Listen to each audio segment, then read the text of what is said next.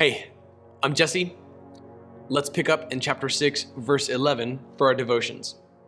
Paul has just encouraged Timothy not to be taken away by the love of money, which is the root cause of all sorts of evils. Instead of getting pierced by all these griefs, he says in verse 11, but you, man of God, flee from these things and pursue righteousness, godliness, faith, love, endurance, and gentleness. It's a beautiful theme. But you, man of God. But you. You're different. I mean, the world's going to go this way, but you're going to go that way. This may be commonplace, but as for you, you'll see that come up in 2 Timothy as well. But as for you, man of God, but as for you, that may be the norm, but you're different. Everybody else is pursuing after the love of money, and as a result, he said by craving wealth, people have wandered away from the faith, and they've pierced themselves with many griefs. But as for you, you flee from those things. If you remember in chapter 3, verse 3, in the qualifications for a pastor, it was said that he's not greedy. He's not greedy. That applies well here too. He's not consumed by the love of money, and he's not, as the King James would even render it, going after filthy lucre, meaning he's not pursuing sketchy ways of earning money. He's not greedy. He's satisfied. He's content with what he has. And because he's not greedy, he's not consumed by the love of money, that it leads to all sorts of evils, and by which people have even left the faith and pierced themselves with many griefs. I remember the very first cruise that Jesse and I went on. I gotta be careful saying that because I know that cruises cost a lot of money here, but they were very, very, very cheap when we lived in Pensacola and cruised out of Mobile, Alabama. The whole vacation was like $200. But the very first cruise we went on, we met a guy, and he was a youth pastor. And I had been a youth pastor for a little while at that point, but just it felt like 5 minutes. I'd only been a youth pastor for maybe a few years, and I didn't feel like I knew enough to teach anybody anything. But this guy had been a youth pastor for 3 months, and he was on his honeymoon with his wife, and that was the cruise. And so I remember the Lord clearly laying on my heart, like, give him a heads up about stuff. You're not a seminary professor yet, but you know enough about starting off in ministry that you can teach him some of this stuff because, you've tried stuff that failed. And so talk to him, encourage him. And we just hit it off right away. And man, it was so fun because we were at the same dinner table on the cruise ship, and we would get together and eat our chocolate lava cakes, 2 or 3 a night because we're on vacation, and just hit it off and talk about ministry. And it was so incredibly cool. And then we became Facebook friends. We kept in touch for several years because that was 10 years ago or more. Oh man, it was 11 years ago now. Wow. And then over time, staying in touch with him on Facebook over the years, you see that like he got an opportunity to do something in sports management, and then he just started volunteering at his church, and then he stopped preaching at his church, and then he no longer identifies as a youth pastor.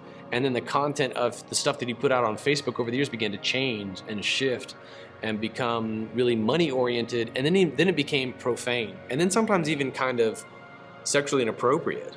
I was like, wow, that's been a journey, because the last time I saw this guy in person, we were on the deck of the Carnival Holiday, that then I think it's been scrapped since. It went onto the Costa line, but it was this like 1980s cruise boat that was puny compared to what they have today. And it was just fun for us because it was our very first cruise, and we were just talking about student ministry.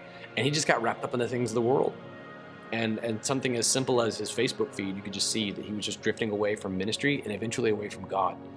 And it was true of this. It was true of what's described here in this text. But you, man of God, flee from these things. It's not that pastors are supposed to be impoverished. Okay, we've already seen from this very book that the one who labors at preaching and teaching is due an ample honorarium, a double honor. Make sure that he's paid well so that he can do this thing. But he's not greedy for it. He's not greedy. Okay, make sure that your pastor, if you're tuning in from another city, don't aspire to pay your pastor as little as possible. Look at what it costs to live in your area and make sure that he can afford a house that has at least as many bedrooms as he has kids, okay? Minus one, because he and his wife ought to, I hope, share a bedroom. So like whatever that costs near the church, pray that he's able to afford that and pay him accordingly.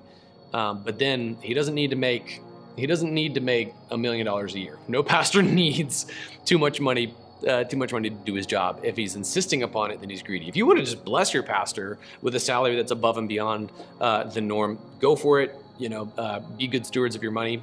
But if he's demanding it, if he's greedy, then watch out. Watch out. He's supposed to flee from that stuff.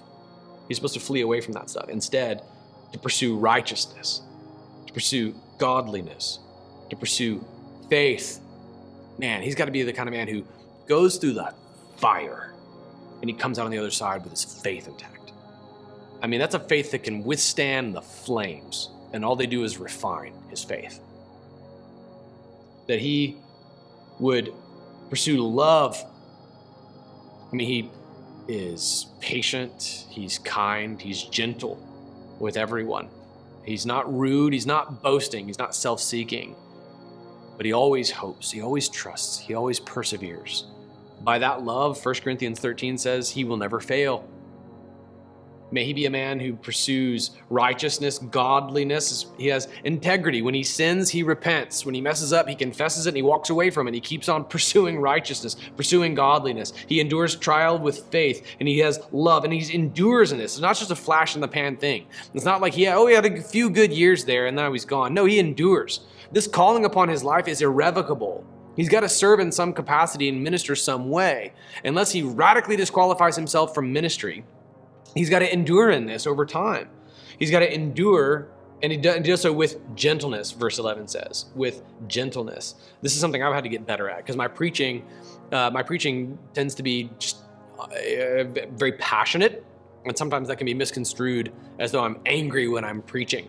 I'm not angry. I just really, really mean it, and I really want you to hear it. And so I've had to learn over time really what more and more what pastoral gentleness means. This is the standard. This is what Paul is calling Timothy to under the inspiration of the Holy Spirit. The whole world's chasing after money, but as for you, 1 Timothy chapter 6, verse 11.